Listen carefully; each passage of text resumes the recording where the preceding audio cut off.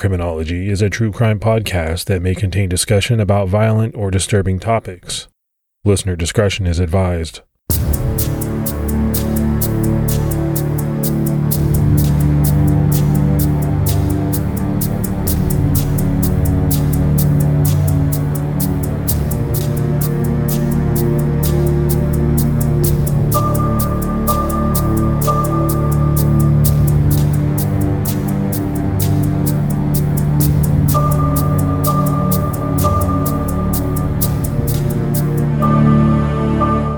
Hello, everyone, and welcome to episode 151 of the Criminology Podcast. I'm Mike Ferguson. And this is Mike Morford. Mr. Morford, how are you today? I'm doing great. How about yourself? Doing really well.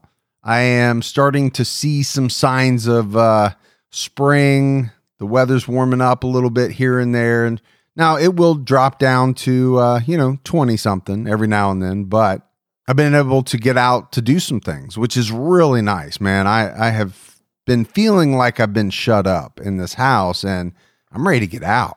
Yeah, I see a lot of people online are really doing stuff and posting stuff. So it feels like, knock on wood, it feels like we're coming out of this this crazy time that we've had for the last year. Yeah, I know everybody's ready. We continue to see some great Patreon support, so let's give some shout outs. We had Terry Mitchell, Julie Gunset, Nate Wells, Stacy Maxwell, Rosalie Brown, Anna Schaub jumped out at her highest level, Robin Droppa, and Hillary Burton. So a lot of great new support. We really appreciate it. Yeah, thank you all for that support. It really means a lot, and it goes a long way to helping us put the show out. And if anyone out there would like to support Criminology, they can go to patreon.com/criminology. More, if I had an interesting thing happen to me this last week, ABC News reached out and wanted to do an interview after Ronald DeFeo Jr. died. And that was interesting. It's something that I have never done. We covered that case on True Crime All the Time. And then you came on to do the unsolved version where we talked about the Amityville horror. That was a great set of episodes. Everybody always talks about those. People love them because it was like a crossover and you got both the solved and unsolved aspects of, kind of connected cases. But that was different. That was kind of interesting to see myself on ABC News because it's just not something that I'm used to. Well, people can have to figure out where they can get your autograph from. Yeah, I know everybody's clamoring for that.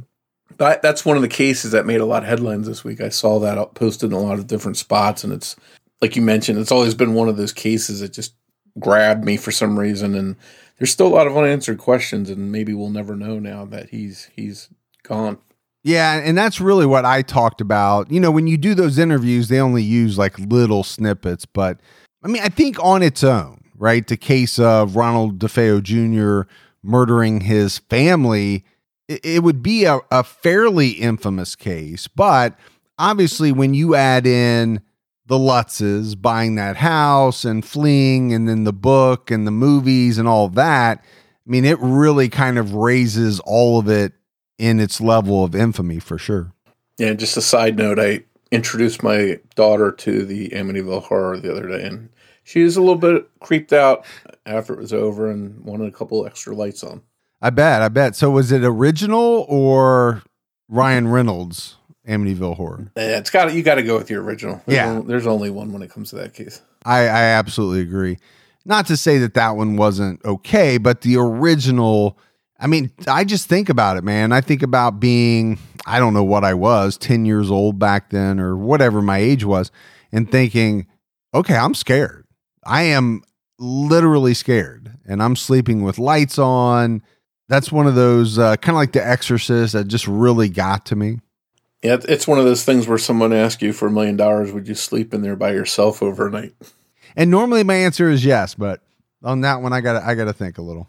All right, buddy, it's time to jump into this episode, and we're talking about a well-known case out of Florida. On July 23rd, 2018, the remains of a dead man were found in a tent about 100 miles west of Miami. This man had no ID, and what followed was an all-out scramble by both authorities and online sleuths to give this man his name back and hopefully provide any family members that were missing him some peace. But it wouldn't be easy, and the search for clues to this man's identity would span much of the east coast of the United States before finally culminating in his name being restored over 2 years later. We are exploring the mystery of the man dubbed Mostly Harmless. The Appalachian Trail, stretching from Maine all the way down to Georgia, is a prime nature and hiking destination in the eastern United States. While hiking the Appalachian itself can sometimes be hazardous, with ticks bearing Lyme disease, harsh cold weather in the north, and high heat in the south, there are a lot of beautiful scenes along the way for any person seeking the great outdoors, or looking to be out in nature. For those looking to escape modern plugged-in society, the Appalachian Trail is perfect. There are no responsibilities on the trail, other than your own survival and respecting nature. For many, the stress of bills, jobs, or relationships just disappear as they explore this trail. Each year, hundreds of what are known as through hikers try to tackle the entire trail, all 2,200 miles of it. Most start in Georgia and hike north, and even fewer hike the trail from end to end in one shot. People from all walks of life find themselves hiking together on the Appalachian Trail. Sometimes they're together, only briefly, but the memories made on the trail can last a lifetime. Sometimes, as these hikers encounter others on the trail, they stop to chat because many of them want to hold on to some anonymity or secrecy. They may not tell other hikers their full or legal names, but they often share stories about their lives, careers, and relationships. On the trail, many people do stay anonymous, but they usually are not forgotten. The case of Mostly Harmless, who found family on the trail, illustrates the disconnected yet tight-knit atmosphere on the trail. Although the Appalachian Trail officially ends in Georgia, another series of trails continue down into southern Florida. All of these trails are part of a larger trail system known as the Eastern Continental Trail that run from Florida up to Canada. On July 23, 2018, two hikers in Florida's Big Cypress National Preserve noticed a yellow two-person tent with boots outside the entrance. The bright color caught their eye, but a bad smell made them stop to investigate rather than hike on. They received no response when they called out to whoever may be inside the tent, so they peeked inside. They found the dead body of a male sitting upright with his eyes open. The hikers immediately called 911 and reported what they had found. It appeared that the man inside the tent still had his possessions, but he had no identification, cell phone, or credit cards with him. He appeared to be between the ages of 35 and 50, had brown hair which was just slightly graying, and a shaggy but short beard. He was wearing a gray baseball hat. With him in a backpack was $3,500 in cash and a notebook with handwritten information or code about an online programming game called Screeps. Police thought that they may easily be able to match the man to missing persons reports, but they came up empty. Later, DNA, fingerprints, and dental records found no matches in any database. Police were quickly at a standstill. This man had perfect teeth with absolutely no dental work. He bore no tattoos.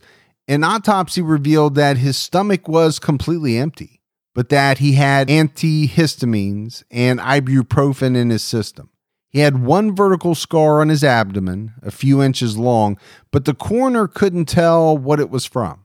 No cause of death could be determined, but there were no signs of foul play. They figured that he died from natural causes of some sort. It was noted that he was emaciated. He was listed on the medical examiner's report as 5 feet 8 inches tall and just 83 pounds. The unidentified hiker was eventually recognized by fellow hikers and trail regulars he had met, and he came to be known as Mostly Harmless. It's not really known how this unidentified man came to be known as Mostly Harmless or the origins of that moniker, but it stuck.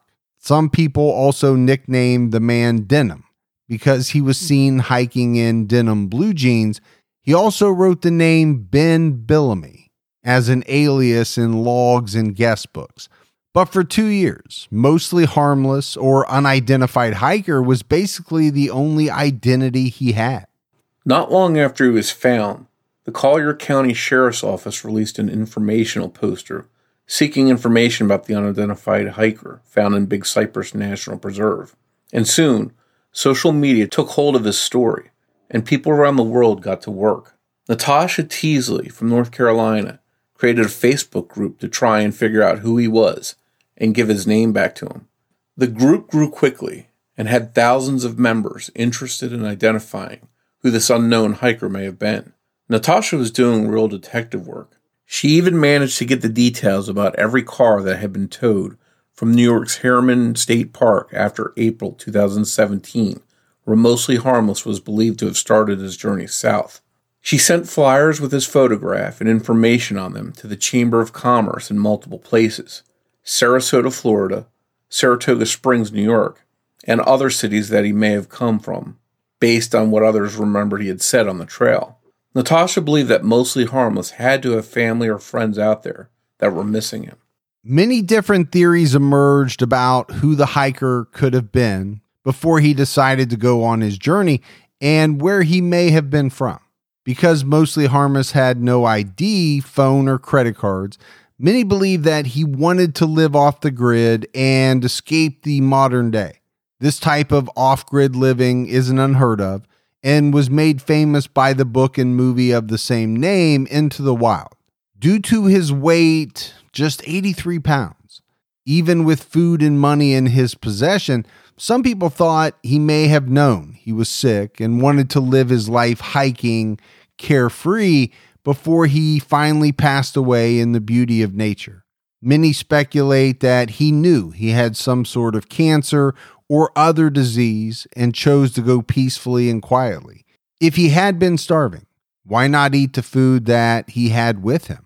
Or at some point, walked just miles to a nearby rest stop with snack and soda machines. The rest stop would have also provided means to get medical help if he needed or wanted it. But his autopsy revealed something surprising. Mostly Harmless was not fasting or starving. The exam revealed stool still in his intestines and his bladder was full. How did someone who was still eating waste away to 83 pounds? He had hiked about 10 miles a day with a very bulky backpack, but still, to get to 83 pounds at 5'8". So Morph, I think this is one of the big questions, right? In this case, it's perplexing for a man who seemingly had access to food and was eating to be 5'8" and weigh 83 pounds. Yeah, my 10-year-old daughter she's pretty tall. She's not 5'8", but she's thin and she weighs around 83 pounds. So I'm imagining him at 5'8", weighing 83 pounds. He must have looked really, really thin. While many people focused on what caused Mostly Harmless to die, other people tried to reconstruct his past. Some thought that perhaps there was something or someone in his past that he was hiding from. Why else would he have thousands of dollars in cash and nothing with his name on it? The mystery of who this man was sort of fit whatever idea people wanted him to be. He was the gentle soul to some, hiking to find himself, the criminal hiding from the law to others, the terminally ill man who just wanted peace during his last days. The only way to provide definitive answers would be to finally ID Mostly Harmless. Investigators believe that in April 2017, Mostly Harmless had started his hike, probably from Harriman State Park in New York. In July of that year, Mostly Harmless was still in New York. One hiker claims to have met him in Unionville, New York around this time.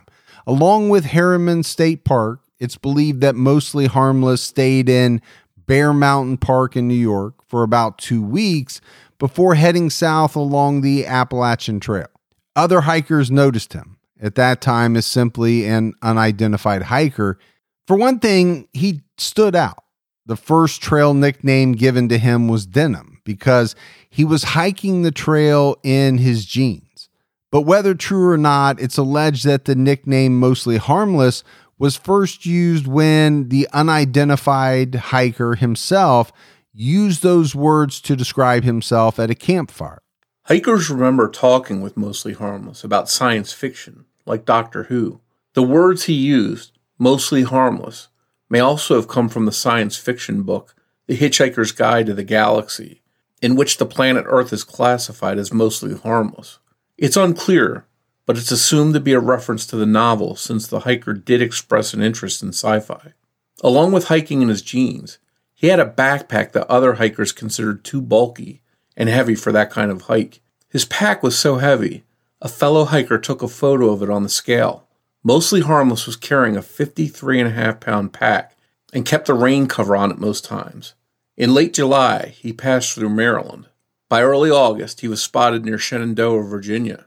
A guy lugging this kind of weight through tough terrain for days and weeks at a time might explain the reason for his weight being so low. Fellow hiker Jennifer Obsidian Vickers recalls that, like her, Mostly Harmless had bad knees.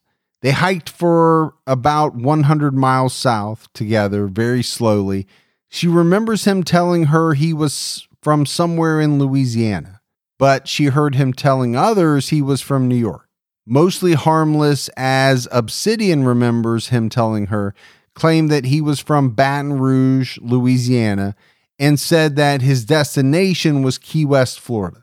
In September 2017, Obsidian took a photo of Mostly Harmless. In the photo, he is reading the Mountain Home Hostel logbook. They were in Front Royal, Virginia at this point. Some hikers recall that Mostly Harmless had worked for a large company, but said he recently quit. By December 1st, 2017, Mostly Harmless had made it to northern Georgia. He shopped at the store Mountain Crossings, where a man named Matt Mason was working.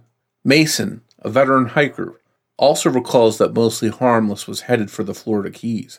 Mason suggested a route for him and told him how to download the map on his phone, but Mostly Harmless didn't have a phone. Mason remembers being impressed by this because while everyone wants to get away, few are brave or committed enough to part with their phones. For just $5, Mason printed the 60-page map for him. He recalls Mostly Harmless having a thick wad of cash. Matt Mason's friend in Alabama talked about seeing Mostly Harmless in mid-December. He had been headed south hiking during a snowstorm. While we talked about Mostly Harmless possibly being ill and wasting away on his hike, photos and videos of him during his trip show him as healthy and happy. He did lose weight along his hike, but it didn't happen all at once. He had mentioned to other hikers that he had been heavy when he started hiking. In December 2017, Mostly Harmless was filmed by another hiker at the top of Springer Mountain in Georgia, still healthy and happy. During this leg of the journey, he mentioned having both an ex-girlfriend and a sister, but didn't mention either of their names. He talked about his sister living in either Saratoga or Sarasota. At the end of January 2018, Mostly Harmless had made it to northern Florida. Kelly Fairbanks, a trail angel, saw him walking along Highway 90 and pulled over. A trail angel is someone who assists hikers with food, rides, and sometimes showers. Mostly Harmless also told her that he was headed to Key West and had started his hike in New York. When she asked him if he had the Florida Trail app, she learned he had no phone. She also noticed that his gear was mismatched. Some of it was very cheap gear, and some was high-end, expensive sort of boutique gear. At first, Fairbanks thought Mostly Harmless was an older man because of his bushy graying beard, but she soon noticed the lack of wrinkles on his face. Fairbanks remembered Mostly Harmless because she was concerned about his lack of experience and improper gear. She would later send her photographs of Mostly Harmless to the Collier County Sheriff's Office. It was around this time, Mostly Harmless told a fellow hiker on the Pinhoti Trail that he hiked just 10 miles each day. It's unknown whether his pace was due to his knees, wanting to take in all of the sights, or something else. But later photos of him show him with no smile, which was unlike the person that other hikers encountered and photographed. If you subscribe to the theory that he had a terminal illness, it's pretty safe to guess that he was probably already feeling the effects of whatever was going on by this time. In February 2018, he was at Sand Pond Campground in Pine Log State Forest, Florida. He was headed further into Florida and mentioned that he had been staying with his sister in either Sarasota or Fort Myers, Florida. He told some hikers this is where he had started his journey. He probably meant his journey on the Florida Trail, not his entire journey. One hiker recalled Mostly Harmless mentioning that he had health problems, and that he had to finish the hike while he was able. This is the only concrete mention we have of health problems, to back up speculation about the reason he was hiking in the first place. By March, he was still on the Florida Trail headed south. He was on pace to reach the southern terminus in July of that year. Hikers during this leg of his journey remember him as still healthy and happy. He liked to eat ketchup, and also sticky buns, according to fellow hikers. He told some people that he had worked in tech for at least a decade. Some remember he was concerned about hackers, which is why he had no social media. On July 23rd, 2018, Mostly Harmless was found dead by the two hikers who stumbled upon his tent in Florida's Big Cypress National Preserve. He had only been dead for days based on the state of decomposition he was found in. Any longer in the Florida heat and humidity, and he would have been pretty quickly completely unrecognizable.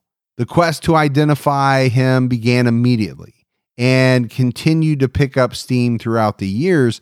There were groups, forums, threads, and articles dedicated to identifying Mostly Harmless, the unidentified hiker. Wired's Nicholas Thompson published a story about the unknown hiker in November 2020. Soon after, he began to receive messages from people with their theories about why this man was hiking off-grid, and others from people who believed they may actually know who Mostly Harmless was. One woman believed that she had gone to high school with him and confirmed that her classmate's last name was Billamy, or something close to that. Soon, the former classmate was tracked down. He was alive and well, and Mostly Harmless remained unidentified.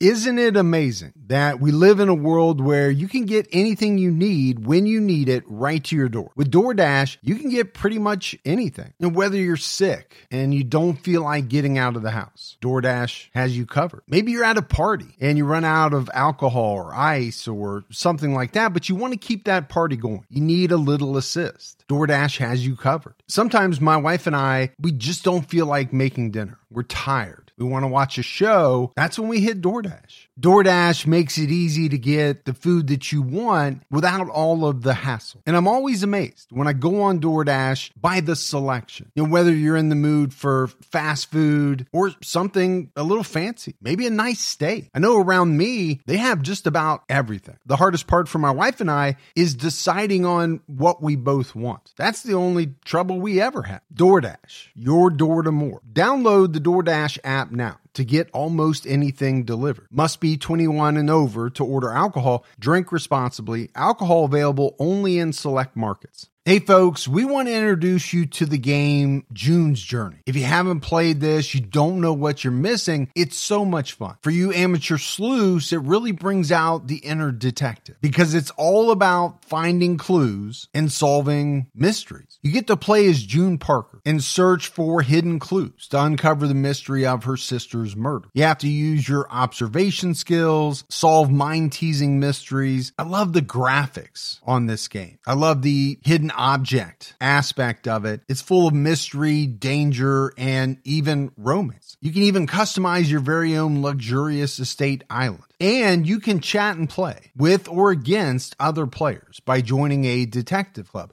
You'll even get the chance to play in a detective league to put your skills to the test. So Escape reality and immerse yourself in the world of June Parker while you travel back to the glamorous 1920s. I've been playing this game for a couple of years now, and it's a great escape from everything that goes into putting out the podcast. Discover your inner detective when you download June's Journey for free today on iOS and Android. Another woman in Louisiana thought Mostly Harmless may be an unknown cousin because of just how much he looked like her brother. Someone else believed that Mostly Harmless was in a punk band in New Orleans. Another man in Virginia thought that Mostly Harmless was someone that he had met named Daryl McKenzie. The Virginia man claimed that he had met Daryl at a bowling alley in Newport News, Virginia, and had learned that Daryl had advanced cancer and planned to go hiking until he passed. The man claimed that Daryl said, quote, "I came into this world without a name, and I'm going to go out of this world without one." According to some people's theory, this seems to have been exactly what happened to Mostly Harmless. This Daryl seemed like a reasonable match. Someone believed he looked just like Mostly Harmless, and his circumstances in life matched those that many believe drove the hiker into the wilderness in the first place. Thompson kept working on the Mostly Harmless story. He was encouraged by a Facebook page for someone named Daryl McKenzie that had been inactive since 2017, around when Mostly Harmless began his journey. The page had just 4 friends and only photos of nature. Thompson contacted one of the friends on the profile and told her about Mostly Harmless and explained that he felt he may be Daryl McKenzie. She was sad to hear the news, but Thompson assured her she could call him anytime. And she did, just 2 minutes after they hung up, with the news that Daryl McKenzie, while indeed a hiker, was just fine, living in Los Angeles, and had in fact never been to any Newport News bowling alley. It turned out to be another dead end. Facebook users in Natasha Teasley's group and others were just as dedicated and interested as Thompson. They continued to try and identify Mostly Harmless. Knowing that he had a notebook where he wrote about the game Screeps, someone looked at all the accounts for Screeps active until April 2017. One user named Vajor stood out. In January 2017, Vajor wrote, "I'm mostly harmless, for now," in the Screeps Slack channel he was part of. The last message from Vajor on the Screeps Slack channel was in the middle of April 2017. A woman named Sahar Bigdeli helped set up an isotope analysis of the unidentified hiker's teeth by the genomics company Othram. This testing was unfortunately out of the reach of the Collier County Sheriff's Office due to lack of funding until the group trying to identify Mostly Harmless raised the $5,000 it would take for Othram to complete the tests. It took them just 8 days to raise the entire amount. Collier County then sent Othram a bone fragment from the hiker, and they extracted his DNA to use in the GEDmatch public DNA database. It was discovered through this analysis that Mostly Harmless was probably Cajun, with family from Assumption Parish, Louisiana. It was believed that he had family members alive with the last name of Rodriguez. By December 2020, the photographs online of Mostly Harmless were finally seen by the right group of friends, the ones that Thompson and all the other internet sleuths dedicated to identifying Mostly Harmless had been waiting for. These friends were in Baton Rouge, north of Assumption Parish, Louisiana. The Collier County Sheriff's Office received a call from a woman named Marie, claiming that she knew who Mostly Harmless was. It would have been easy to discount the tip due to all the other leads that had seemed so promising but didn't pan out. Every person who had contacted Thompson or the police was adamant that they were positive they knew the true identity of Mostly Harmless.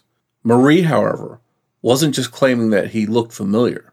She thought his handwriting and coding was familiar, and she even knew about the scar he had, which you couldn't see in photos of his face or him on the trail. No hikers had mentioned the scar either. Soon after the police received the tip from Marie, Thompson received the call from the person who told him about the story of an unidentified hiker in the first place, and they claimed that Mostly Harmless had been identified. Thompson received 2 photos of the person that was believed to be the unidentified hiker before his trek, and they really did look similar. But in all the other leads, people had thought the hiker looked similar to someone too. In late December 2020, writer Jason Nark published an article about Mostly Harmless in Adventure Journal. He had spoken with a former roommate, 3 friends, and an ex-girlfriend who were positive that Mostly Harmless, the unidentified hiker shown in photos online, was the man they knew to be Vance Rodriguez. However, the Collier County Sheriff's Office had no updates or comments when Nark contacted them, and many online commenters thought Nark had made a mistake in publishing his story when there was no confirmation that Mostly Harmless was this person. Just after the Adventure Journal article was published, DNA samples from living relatives in Lafayette, Louisiana, just an hour from Baton Rouge, resulted in a positive match. On January 12, 2021, it was announced by the Collier County Sheriff's Office that the hiker known by such names as Mostly Harmless and Denham had a real name, and that name was Vance John Rodriguez. Vance John Rodriguez was born in February 1976 near Baton Rouge, Louisiana. He had a twin sister as well as an older brother. It turns out that Vance did post on the Screep Slack as Vazor online, and that the internet sleuths had indeed tracked down the unidentified hiker's online persona. But it was just as anonymous as the hiker. According to friends, when he was just 15 years old, Vance Rodriguez had taken a gun into a field and shot himself in the stomach during a suicide attempt, but he decided that he wanted to live and flagged down a truck. The scar on his abdomen resulted from the surgeries that were necessary due to the suicide attempt. It's unknown whether Vance ever tried to take his life again, but he had told friends that he wanted to be buried in the field. It's unclear to us if he meant he wanted to be buried in the field after he died, or if he had wished he had been allowed to die and remain in that field. He seemed to suffer from depression for the rest of his life, according to his friends' accounts. When he was 17 years old, Vance was emancipated from his parents. His parents didn't fight his efforts to emancipate himself. He carried issues with them on his shoulders throughout his life. Marie, the friend who contacted Nicholas Thompson, had lived with Vance for a few years when he was in his 20s. She recalls Vance as angry that his parents sent him to an institution after he tried to end his life, and said that he wouldn't really talk much about them except to voice things like, fuck them. It was probably a subject that most didn't pry about. In 1994, Vance was arrested for shoplifting, but he was either not fingerprinted or there was some sort of error or obstacle that prevented him from being identified through a fingerprint match, because this arrest didn't pop up when the unidentified hiker's fingerprints were run through any database. It could have been as simple as Lafayette Parish, where he was arrested, having a testing backlog or an incomplete database. Vance went to college at the University of Southwestern Louisiana, which is now called the University of Louisiana at Lafayette. A man he met in the computer lab there, Randall Godso, was his roommate off and on for about 5 years. Godso was a computer nerd like Vance, who he recalled would play games on his computer for up to 18 hours a day. According to Godso, Vance had periods where he would shut everyone out due to depression, even going months without smiling. Godso, like his other friends, also recalls Vance cutting out his family. While Vance was moody and depressed, he was okay as a roommate, and he got along with Godso, who doesn't remember that Vance had ever shown any interest in hiking or the wilderness. Vance could play at least one song on the piano, Nothing Else Matters by Metallica, which he would play for a friend at her dorm. This friend remembers that she was able to be silent with Vance without it ever being an uncomfortable silence. Other people added that Vance had some strange eating habits. Apparently, he would only eat once a day. His meals often consisted of a pizza from Walmart or some lasagna from Pasta Kitchen. he seemed to suffer from something like depression, but Marie says he just used alcohol and chocolate rather than trying to take medications for his problems. The periods of time where Godso recalls Vance shutting people out were not unique to that time in his life. Marie and Vance's other friends called these depressed periods outages. Vance would just lay still for days, not eating and not really talking with anyone. Marie recalls that he would always come back from an outage. Vance didn't graduate from the University of Southwestern Louisiana. He was very skilled with computers, though, and easily found a job at Shoppers Choice in Baton Rouge. Computer tech is one area that if you have the knowledge and enough skill, you may not need the formal education on your resume. Shoppers Choice is an e-commerce company, and many of Vance's coworkers thought that he was their best engineer. In fact, the Shoppers Choice code base still has many notations by VR, showing they still use code that Vance wrote for them. Marie also worked in the IT field and recognized his talent. She believed he coded everything in a much more difficult way than it actually had to be done, which is part of the reason his coding style was so easily recognized by her when she saw the contents of his notebook. His talent for coding had been mentioned by several friends and coworkers. A different colleague from Shoppers Choice tried to find Vance in 2017 to hire him for help with an app build. David Blazer, the man looking to hire Vance, said he would have paid Vance literally anything he asked. Vance's coworkers recalled that he was quiet and got better at his job the more difficult the problem was. They said he wasn't the most outgoing person, but he did show up and he was nice enough. Another colleague, Keith Parent, recalls Vance's jokes as obscure. No one was really surprised that he disappeared or went off the grid for a while, but they were shocked that he died alone for an unknown reason. Vance would often listen to Rage Against the Machine or Temple of the Dog through headphones as he worked. Vance or Vazor's Last.fm profile is still public and shows he liked tracks, which also included some Audio Slave, Limp Bizkit, and the Gorillaz. While he was living in Baton Rouge, Louisiana, Vance had a long-term relationship. He dated a woman for 5 years, but her Facebook page apparently indicates that it was not a good relationship. She claims he was emotionally and physically abusive, and the woman's mother even left a Facebook comment about how abusive he was to her daughter after it was announced that Mostly Harmless had been identified as Vance Rodriguez. In 2013, Vance moved to New York City. This explains why he told people on the trail that he was from both Louisiana and New York, depending on the situation or the conversation. A woman who is publicly identified only as Kay met Vance in a chat room while she was completing college in New York. They began traveling to visit each other, and they eventually moved to New York City together. She had to be in New York for work, and Vance, born and raised in Louisiana, wanted a new experience. Apparently, down in Louisiana, he had never even seen snow. Kay remembers the beginning of their relationship and how romantic and sweet Vance was, only for him to begin shutting her out, something that was unbearably lonely for her in a tiny apartment. Vance continued working for Shoppers Choice while in New York City, working remotely for a year. He then quit and started depleting his savings instead of earning any more money. Kay remembers going out just once a month, and Vance refusing to experience the city or travel because he insisted that he could just look at wherever he wanted to go or whatever he wanted to see online. Kay thinks the amount of people in New York City made him feel even lonelier due to an inability to connect despite the large number of people around him. As time went on, the relationship continued to deteriorate. Kay remembers once being locked out of the apartment by Vance after a shower, naked and without her clothing due to an argument.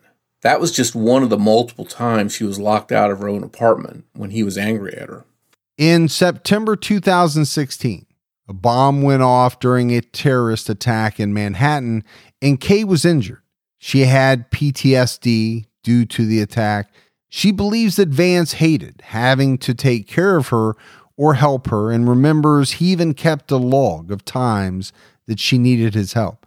She also remembers a specific time that he left her outside in the dark alone, both of which were situations that were known to guarantee a panic attack in her at the time.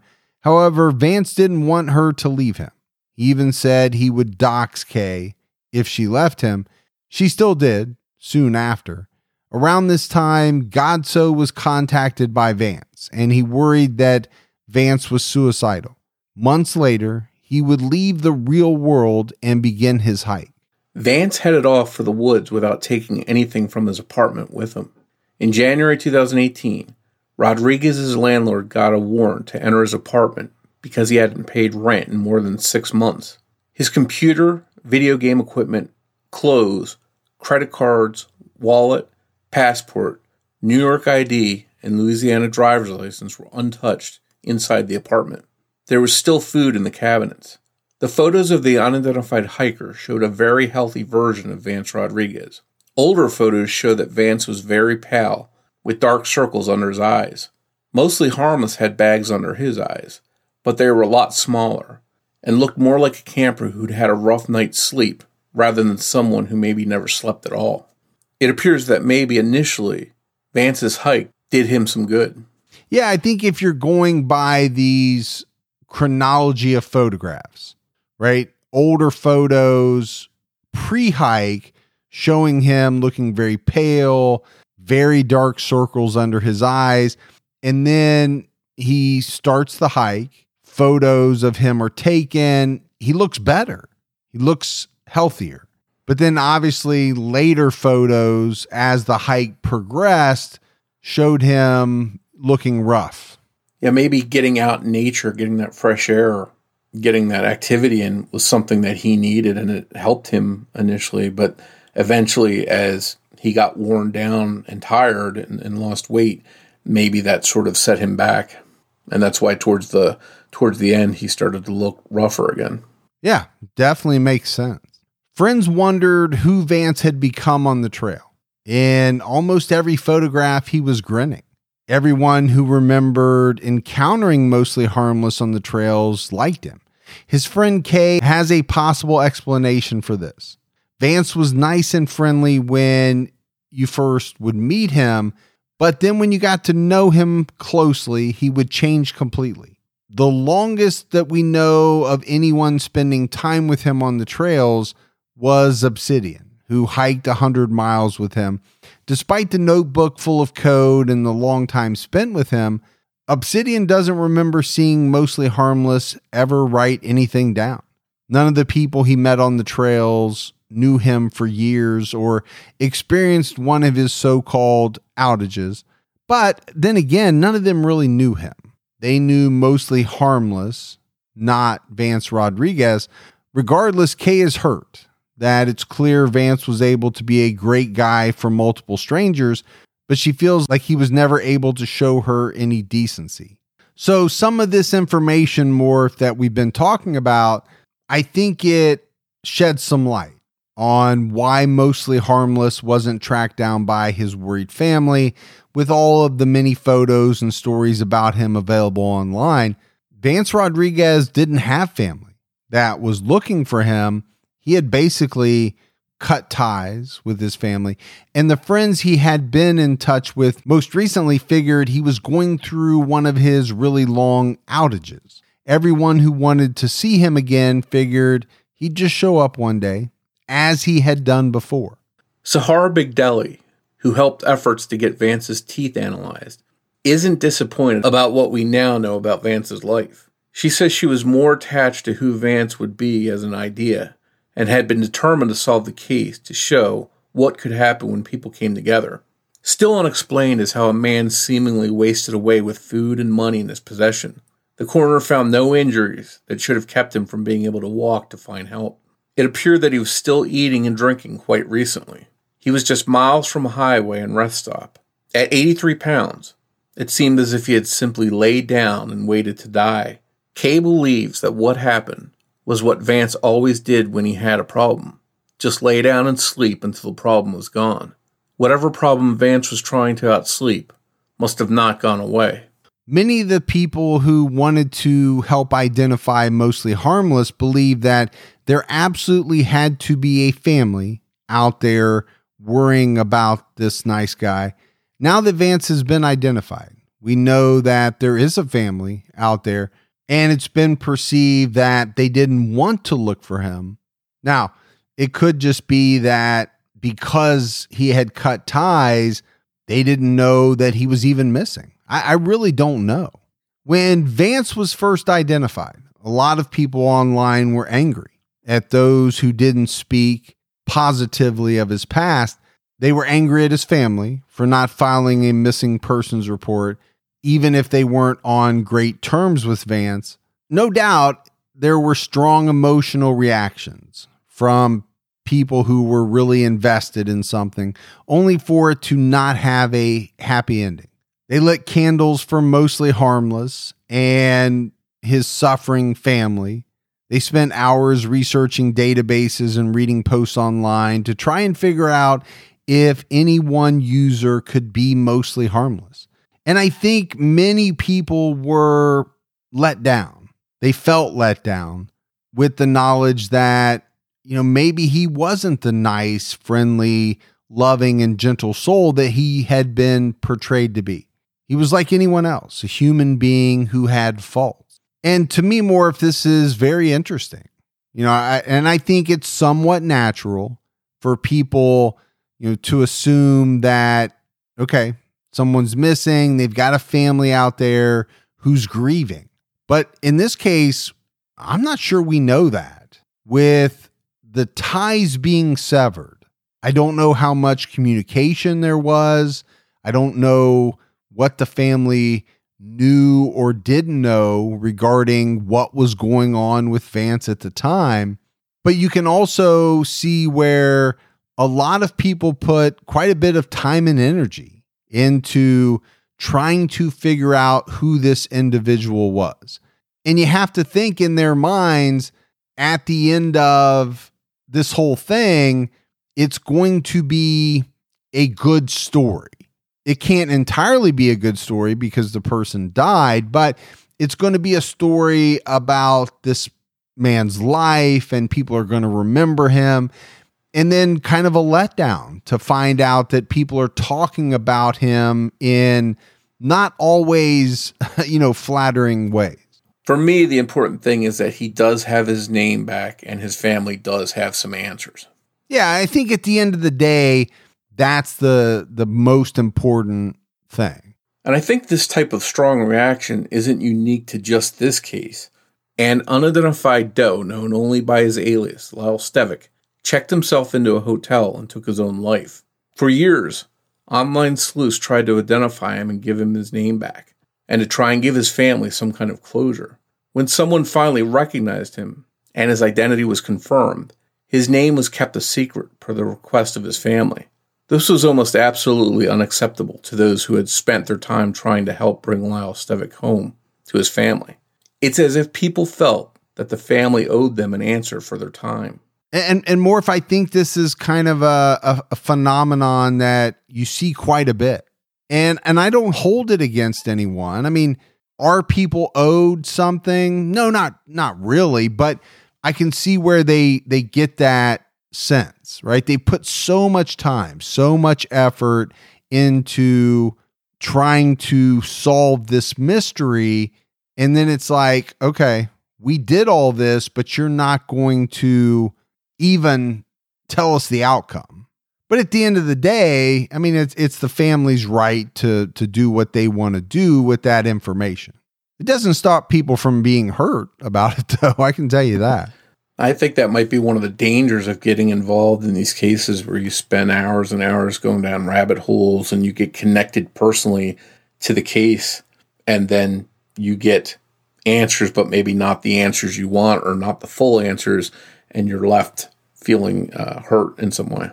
Yeah, or like in the case of Vance Rodriguez, the answers that come back are not as glowing, not as upbeat and uplifting as you would have hoped them to have been, right? To find out that a lot of people had some negative things to say about this guy. well, what are you left with? Maybe feeling like you spent a lot of time to only get this, when in reality, you probably did a lot of good. He was identified after all. When you talk about the case of Mostly Harmless, like we mentioned, not everyone is happy with all of the elements of how everything turned out, but his family will never have to look for him. They know what ultimately happened to him. His friends will never have to wonder. The ex-girlfriend who had once been afraid of him will never have to fear seeing him again. Vance Rodriguez's sister, who is currently still unnamed publicly, has stated, "My family has no comment." And I think, as we wrap up this case, Morph, obviously there was a lot of mystery here, and it may not be the ending everyone hoped for, but it is an ending nonetheless. And a deceased, unidentified hiker got his name back at the end of the day. I think what makes it somewhat strange is that in a lot of cases, giving someone's name back to them, someone who has been unidentified for, some period of time, is usually viewed as a really good thing by everyone, right? It's sad that the person is deceased, but the family, the friends, and everybody who had wondered for whatever period of time now have some answers. This case is a little different. Yeah, there are answers for a lot of people, but you also have a good number of people who I think were left feeling let down by the answers that came out. And I think that's what makes this case a little bit unique. And when I think about this case, I think of how this is another win for genetic genealogy, which we see solving all these old cold cases. It's not always identifying bad guys, but in this case, it's identifying people that have no name, and it's giving them their name back. So I think this is, as we see these cases on the news every week that seem to be coming, they're helping in a lot of different ways. Yeah, I think that's important to point out, right? We think about genetic genealogy being used to identify the Golden State Killer. But like you said, it's not simply finding out who some of these killers are. It's also helping to identify some of these Jane Does, John Does who have not had a name for, in some cases, a very long time. And I'll echo what you said. I think that's a big win at the end of the day. One thing I thought about when we were talking about this was if the people that found Vance's remains had been looking the other direction or had gone a few feet down one trail instead of down the trail he was on, would we still be talking about this? Would he be a different kind of case, a missing persons case that we might be covering, wondering what happened to him? Thanks goes out to Sonny Landon for writing and research assistance in this episode. As always, if you love the show but haven't done so yet, take a minute, go out, give us a 5-star rating, keep telling your friends. That word of mouth about the Criminology Podcast goes a long way. If you want to find us on social media, we're on Twitter with the handle @CriminologyPod. You can also find us on Facebook by searching for Criminology Podcast or by joining our Facebook discussion group, Criminology Podcast Discussion and Fans. All right, Morph, that is it for our episode on Mostly Harmless and another episode for the Criminology Podcast. But Morph and I will be back with all of you next Saturday night with a brand new episode. So for Mike and Morph, we'll talk to you next week. Take care, everyone.